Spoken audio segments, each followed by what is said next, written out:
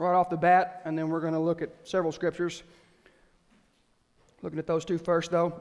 If you are a note taker, I know I say this every week, but sometimes there's someone that's never heard it. If you're a note taker and you would like something to follow along with, you can go to fbcdan.com, and underneath the media tab, it says sermon notes. You can click on that and you can follow along with the sermon, take notes, email it to yourself at the end of taking your notes. It's just a little thing that we're able to do with fbcdan.com. So for those that like that, there it is. For those that don't, then keep doing what you're doing. You don't have to worry about it. So we're looking at this crazy time that we're in, honestly. We're in a crazy time. And it kind of, to set it off or to start it, to lay the foundation, I think this verse hits the nail on the head. Proverbs 18:2, a fool does not delight in understanding, but only wants to show off his opinions. If that doesn't sum up how we are in this age sometimes, quite often, right now, I'm not sure what else does. We're a society full of know-it-alls, full of know-nothings, and many of us are just confused, honestly. You know, they call this time that we're in the info age, the information age, but at times it feels like the disinformation age, because there's so much information out there, it's hard for people to know what is real, what is true, what is actual news, what is fake news, what is true information, what is misinformation.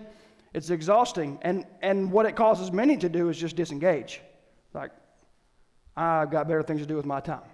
And I understand that sentiment, and it's quite overwhelming. Matter of fact, I found this TikTok video a couple of months back, and I thought it was hilarious, and I thought it hit the nail on the head as far as what it feels like sometimes to live in this era that we're in.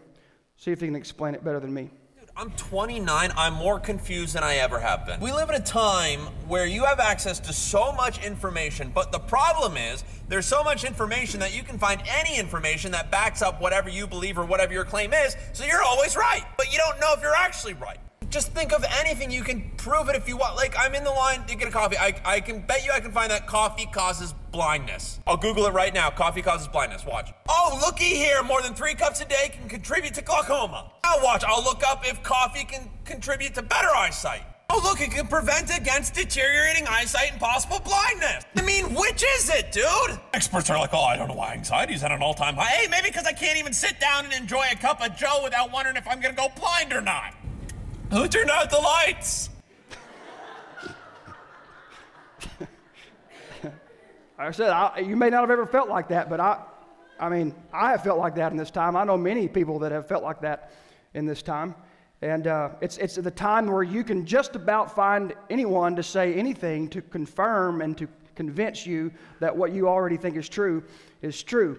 And we'll hit along that as we go along in this series about the dangers and the necessity of looking out for confirmation bias when you're going about what you're doing. That's kind of the underlying thing behind this whole thing. But in particular, we're looking at Bible myths today. Okay, and what I mean by that specifically is that many things that we think are in Scripture that aren't. Things that we repeat as if they are Scripture, but they're not. Now, some of these things will surprise you. Some of them are wrong. Some of them are dangerous. Some of them I'm just being nitpicky, and I'll be honest with that. But we shouldn't be surprised that this is the thing, that people take Scripture and try to make it sound and say whatever they want it to say. We're in 2022, and we think that's a new thing, but that was happening when the apostles were alive, when they were first teaching about Jesus. That was happening then, and I'll show you. It's one of our scriptures for today. 2 Timothy, for the time will come, and you've heard this scripture, I'm almost positive. For the time will come when people will not put up with sound doctrine. Instead, to suit their own desires, they will gather around them a great number of teachers to say what their itching ears want to hear. They will turn their ears away from the truth and turn aside to myths. You can find any quote-unquote pastor that will say just about anything nowadays that you want him to say? You want him to confirm your lifestyle? You can find it. You want her to confirm something that you're doing? You can find it. You can find just about anything you want nowadays. And so the point and the main thing as a follower of Jesus that we need to understand today, that if that is true, that people take Scripture, twist it, and use it how they want to use it, then we, as a follower of Jesus, must be extra diligent to state Scripture and use Scripture how it's supposed to be stated and used. We must go, I think, take great energy and great pain and suffering to make sure that we are presenting and living out Scripture the way that God intended for it to be. Now, some of these things today are just silly. Some of them are not so silly. But they are things that sound like they're in Scripture, but they aren't. Okay, we're going to look at a list of things that sound like they're in Scripture, things not in Scripture, but sound like they are. And I'm not saying they're wrong, some of them. I'm not saying some of them aren't true. I'm just saying don't repeat them as if they are Scripture, because they're not. Okay? So here we go. Let's dig in. You're going to love this first one. I can already tell. Cleanliness is next to godliness. You've probably said that. I've said that. I've heard it said to me. I think the people that said this in my life, especially when I was growing up, were saying it from a loving place because they wanted my room to be clean. And there's nothing wrong with that, right? Now, I'm not saying, I'm not against cleanliness, okay? Some people are going to hear this sermon today and they're only going to hear things like that. Well, the preacher said being clean is not a big deal. That's not what I'm saying. That's not at all what I'm saying. I prefer you to bathe on a regular basis. If you have the opportunity, please do. Not against it. I'm just saying that's not scripturally based. That saying is not. So don't repeat it like it is. Cleanliness is a good thing. Godliness is a good thing. But the two don't necessarily go hand in hand when we're talking about physical cleanliness or tidiness around the house. You know what's next to godliness? Godliness. That's next to godliness. Living out a godly life is what is next to godliness. As a matter of fact, Scripture even says the opposite, the complete and exact opposite of that truth. In Matthew 15, Jesus says, and he said, "Are you still without understanding? Do you not see that whatever goes into the mouth passes into the stomach and is expelled? But what comes out of the mouth proceeds from the heart, and this defiles a person. For out of the heart come evil thoughts, murder, adultery, sexual immorality, theft, false witness, slander. These are what defile a person. But to eat with unwashed hands does not defile a person." Jesus actually teaches the exact opposite of that if all we're worried about is the inside, we might be, matter of fact, I would say we definitely are missing the point. So be clean, please. Be clean, but even more importantly, be washed spiritually by the blood of the Lamb, Jesus the Christ. More important than anything else. Now, I've heard this one said a lot, the shortened version of this one. Moving on to number 2. In the last days, you will not be able to know the seasons except by the changing of the leaves. I've heard it a lot, that in the last days, the seasons will be unrecognizable. Challenge. You ready? Find that. Find it. They don't say it. Not that I've ever seen. And I looked hard. I couldn't find it. I've heard that. I've believed that. And I've read Scripture all the way through more than once. And I still believe that. It's crazy. Now, again, is it that big of a deal? Well, yeah. When we're saying something in Scripture and it's not, I think that's kind of a big deal. It's no different than what people are doing right now, twisting up Scripture to say that it's okay to do this or okay to do that, or don't worry about this or don't worry about that, or whatever else we do. What's funny is this, it's not really funny, but the interesting thing, that's what I mean when I say funny, this comes from someone in the Catholic Church a long time ago, 1600s. It was a thing written and then was popularized by St. Padre Pio, who lived in the early 1900s. And he would repeat this and say this and talk about it and things like that, and people just came to believe it to be like Scripture. Matter of fact, This is another one of those that Scripture actually says the exact opposite. Genesis 8:22 says that as long as the earth endures, seed time and harvest, cold and heat, summer and winter, day and night will never cease. The Lord's put things in place, and they're not going to change until He comes back and does whatever He wants to do. Now, again, that's not really that big of a deal as far as affecting your daily lives. But to repeat something as if it's Scripture and it not be is a big deal for Jesus' followers. Third thing, because I can tell you have thoroughly enjoyed those first two. There's that sarcasm again. I said I wasn't going to be sarcastic. All right. Third thing, hate the sin, love the sinner. We've said that, right? I've said it. Don't act like you hadn't said that. You've said it.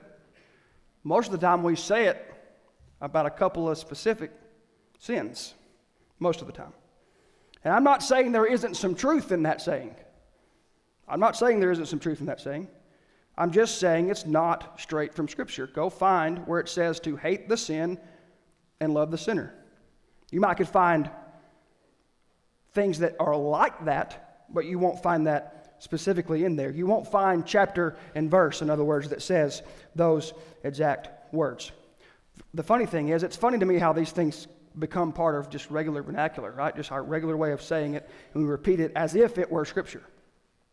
This is actually a loose quote from Gandhi, of all people. You know, Gandhi that said, I don't have a problem with Christianity, I've got a problem with Christians. Just let that sink in a little bit. Jesus, I like that guy. It's the people that say they follow him. They're the ones that are the problem. Anyway, Gandhi said that hate the sin, not the sinner. That was his quote, hate the sin, not the sinner. And that has become hate the sin, love the sinner. Augustine, some of you that are history buffs may know, Augustine, however you want to say it, AD 424, said that we should live with love for mankind and hatred of sins. Two different people that said two different things that are similar to those things, but they weren't quoting Scripture. Here's something that we should do. Again, I'm not saying this is wrong. I'm not saying it's sinful. But here's what we should do. We should hate our own sin as much as we don't like the sins of others. That's scriptural. You won't find that chapter and verse either, but you'll find that truth in there. We should hate our own sin as much as we hate the sins of others. That's the danger in something like this. If you're not careful, you can become come off very self-righteous when you say something like this. Well, I'm going to hate the sin but love the sinner. Well, when's the last time you hated your sin? God hates your sin, every single bit of it, because it shows a lack of trust in Him, and it's harmful for you. And it's harmful for for His church. Same thing with me. There's not a sin that I commit that God goes, well, that's just not that big a deal. That's okay. You know, Jesus only went to the cross for it, but it's not that big a deal. So again, I'm not saying that we shouldn't love sinners. We should. We're sinners. We should love ourselves. We should love others. But just be careful with things like this allowing you to believe and to become something that Jesus wouldn't be able to stand.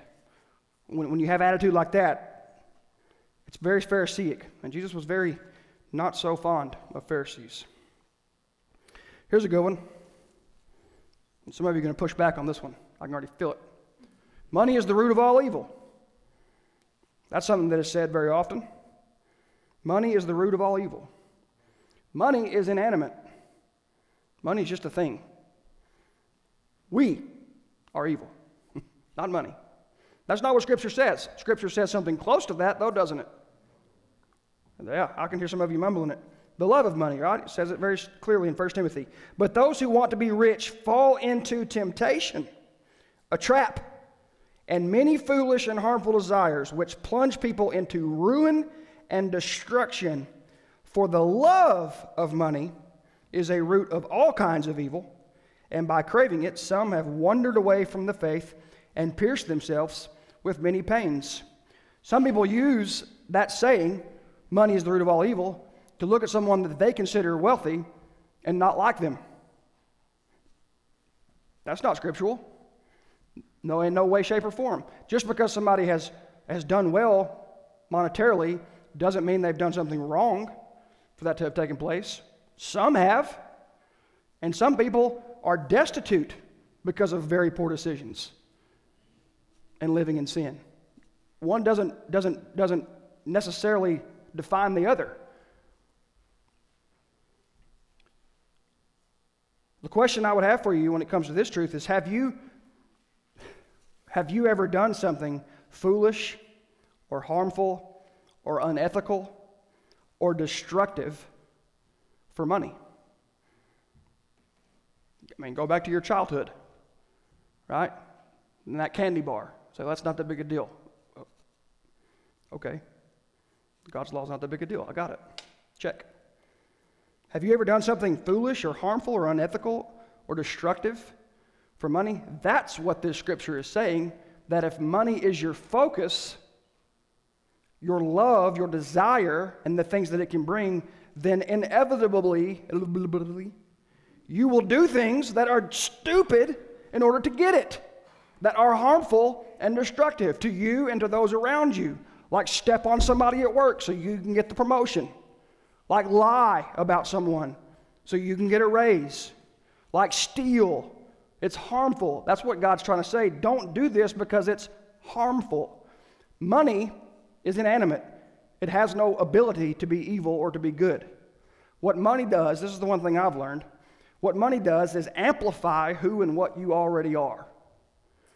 If you're a kind and generous person that is very loving and attentive to what people need, then when you get more money, then you'll become more kind and more generous and more loving and more attentive to what people need. But if you're a selfish, tight, cheap, and all those words that we use about people that we don't really like to be around, person, then you'll get more money. If you get more money, then you'll be more tight and more cheap and more not fun to be around. Money just shows who we already are.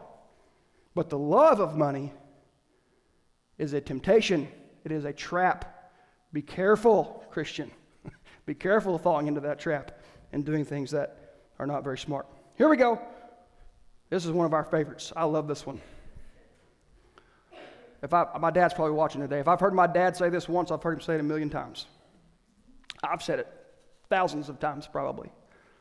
This too shall pass. This too shall pass. Why do we say that? Usually we're going through something hard, and we're hoping with time it gets a little bit easier. Most of the time, with time, things get a little bit easier. But this too shall pass, you will not find chapter and verse. That's not scriptural.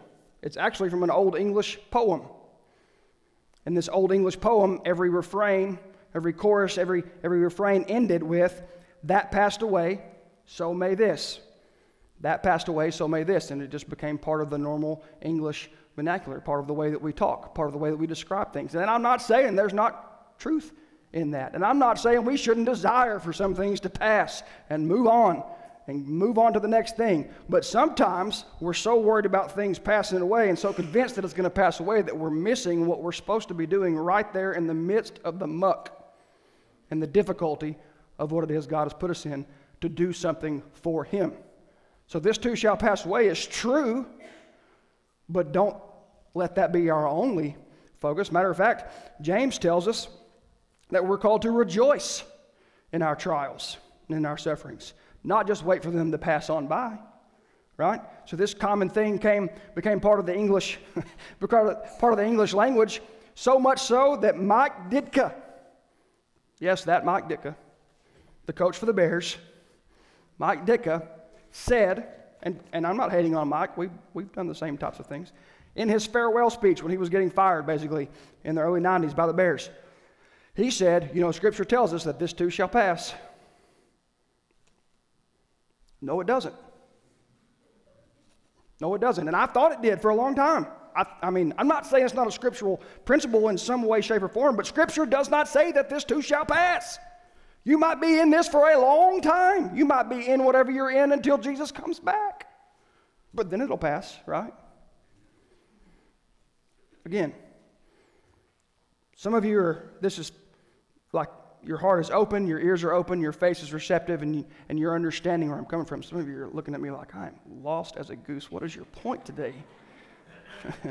And thus is the enjoyment of standing here. All right, moving along. We're almost done. Here's one. Pride comes before a fall. Raise your hand if you've ever said that. I'm raising mine. I've said it. Now, I'm being real nitpicky on this one. Not even going to lie. I'm being very nitpicky on this one. But that's the point. We should be nitpicky about God's word, what it says to do. Proverbs 16:18 says, pride comes before destruction, and an arrogant or haughty spirit before a fall. You say, good grief. Come on, preacher. Are we going to spend much time on that? No, we're not going to spend much time on that, but it is true of what we're saying right now. It doesn't say pride comes before the fall. It says pride comes before destruction, which is even worse. And a haughty spirit, an arrogant spirit before a fall. It's kind of saying the same thing, but I'm just saying that ain't what it says. That's not what it says. And we can't get on our horse and say, how can they say that God's word says that if we do the same thing, even on something that small? That's all I'm saying. Here's one. Some of you go, I should skip this one. I'm not going to, but I should. God moves in mysterious ways. I've said that about 1,000 times in the last 10 months. God moves in mysterious ways. Makes it sound like God's like weird or strange or something. God moves in mysterious ways. No, God moves in ways that we don't understand sometimes. But that doesn't mean his ways are mysterious. They're just ununderstandable to us a lot of the times. And again, I'm not saying this isn't kind of quasi-scripturally based. It sure it is. Isaiah 55:8-9. For my thoughts are not your thoughts, neither are your ways my ways, declares the Lord. As the heavens are higher than the earth, so are my ways higher than yours, and my thoughts than your thoughts. So yes, God's ways may seem mysterious to us because they are much higher and much grander and much bigger than we could ever possibly imagine. And if they weren't, then God wouldn't be worth worshiping. That's why we're going to worship him for eternity, because we will never run out of reasons and ways to worship God. His ways are higher than ours. His thoughts, it says, are higher than ours. His ways are higher than ours, but they're not necessarily mysterious. Now, it does say that the gospel, that God revealed the mystery of the gospel to us in Christ Jesus, right? Thank goodness, that's right. Again, I'm not saying that if you've ever said that, then you can't teach Sunday school anymore. That's not what I'm saying. Like, it's not a checklist. I'm not going to be walking around and every time you say one of these, Okay? I'm not going to do that because I'm still going to say it from time to time. I'm just saying that we should hold Scripture in very high regard and not deal with it flippantly. And even as much importantly as that, not deal with it ignorantly. We can't deal with God's Word, His Scripture, ignorantly and say things are in there that aren't in there. And there's only one way for that to happen. It ain't going to happen from hearing me talk for 30 minutes. It's going to happen because we dig into it. We spend time in it because we understand that the words of God are life, more so than even bread, Jesus says. Paraphrased. That was a paraphrase. Moving along. God helps those who help themselves.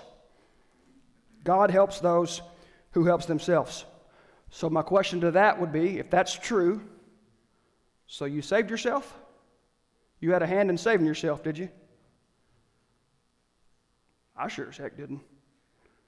I can't save myself, thankfully. I'm not very good at it. I'm not very good at being righteous. All you got to do is make me miss a meal, and you'll see it real quick. Now you know where I'm coming from. God helps those who help them. Now, this is obviously a statement that is saying that it's not good to be lazy. That's true. It's not good to be lazy. It's not profitable. It's not desirable. It's not God-honoring. God gave us work. God gave us work before sin happened. I think we're going to have work to do in heaven. Because when work goes well, it feels pretty good. It's kind of fun to work, to do something, to accomplish, to build, to create, to do. That's great. Being lazy is not a good thing. And if that's what you mean when you say that, then I still wouldn't say it that way, but I understand where you're coming from. And as far as sanctification goes, right? If you go to 1 Peter, you think of sanctification, right? We're saved, but what about sanctification? As obedient children, as obedient children, do not be conformed to the passions of your former ignorance. But as he who called you is holy, you also be holy in your conduct. So we have a part to play in this thing called life and this deal that God's given us. Of course, we have things that we should do. But God's grace ain't earned. Period. That's the end of that statement. Anything you do that is good should be just because you love God for what He's done. Not because you think somehow, some shape, form, or fashion that God's going to help you more because you did something. Our righteousness is but filthy rags before the Lord. Last one. All things work together for good. Man, that sounds good. That feels good when we say it. And in a certain sense, it's not untrue. But it's not what Scripture says. Scripture doesn't say all things work together for good. What does Scripture say? It says all things work together for good of those who love God, those who are called according to His purpose. When we're called and living to God's purpose, we have a heart that desires and loves Him. God takes all that, our good and our bad and everything in between, and He works it towards good. And yes, ultimately, God's working this whole ball of mess to good. But sometimes when you say that right there, in the midst of someone going through something really hard, sometimes, man, it really does not feel good when you say that. It sounds dismissive. Oh, that pain you're going through. Oh, well, God works all things to good. Well, right now it don't feel like it. Right now I'm hurting, so I wish you hadn't have said that. That's what the person that you said that to might want to say. Not always. Sometimes it's really a helpful statement. Sometimes it's not. The truth would be helpful. Hey, just remember, I know what you're going through is really hard, but you love God and you're called according to His purpose. And you know that in that, God works all these things to good. Now, that feels good because that's the truth. But if we just cut off some of that part to make it easier to say or easier to remember or whatever reason, I don't know why we do that. I think Satan tries to get us to manipulate Scripture as much as he possibly can. That's what he did in the very beginning, right? Took God's word and twisted it and convinced Eve. But that's not really what God said. That's not what He meant. Just go ahead. Eat the fruit. It'll be all good. Not so much. Sorry. So we said that we're looking at the antidote, right? The antidote. If lies are poison and truth is good, what is the antidote to this? The antidote to Scripture myths. I think Paul says it to Timothy in 2 Timothy right before and right after what we already looked at. So if you go back to where you already were, if you're still there. Paul says, preach the word. Be prepared in season and out of season. Correct, rebuke, and encourage with great patience and careful instruction. Skip what we already read, then verse 5. But you keep your head in all situations. Endure hardship. Do the work of evangelist. Discharge all the duties of your ministry. What's the antidote for Scripture myths? It's Scripture. Actually, what God says. That's what we should talk and say and believe and study and discuss and live out. What God's Word actually says. We must take His Word as seriously as he takes it. And he took his word so seriously that when he said, if you take fruit from the tree of knowledge and good and evil, then you shall surely die. And he took his word so seriously that he did something about it. Unthinkable. God's plan. Much higher than my ways and thinking. But he took his word seriously. Something had to die. Even his own son, to take that away. He takes his word very seriously, as should we take our word to each other very seriously. And we should take God's word very, very seriously. Now, there's one that I left off. We're going to finish with that. One that I left off. And I think that this may be the most insidious scripture myth that is out there. And it's propagated by pastors and preachers and evangelists and denominations and churches. It is the most harmful, scary, and disgusting thing that has ever been propagated upon mankind since Jesus came back and rose again out of that tomb. And it's this: salvation comes by faith in Jesus, and salvation comes by faith in Jesus, and there ain't no and. And that's good news. That's why it's called good news. That's love. Love expecting something in return ain't love. Love does good no matter what. God knew that millions, if not billions, were not going to accept his love. He did it anyway. It ain't salvation comes by faith in Jesus and baptism and speaking in tongues and receiving the gift of the Holy Spirit and church attendance and none of that. Salvation comes through faith in Jesus Christ, Scripture says, alone. You say, well, I already know that. Good. Me too. Well, let's get to living like it. Let's get to living like it. Let's get to living like it, church. When you talk about Jesus, talk about it like it's good news. Living for him is good news. Why do you go to church? Because I love Jesus. Why do you go to church? Because Jesus loves me. Why do you go to church? So I can get into heaven. That's a checklist that you ain't never going to get checked off. Ever. It's good news what God has done for us, church. It's salvation comes by faith in Jesus, and that's it. And I'll back it up with Scripture, since I've been so hard on that. Here's a good story. Jesus hanging on the cross.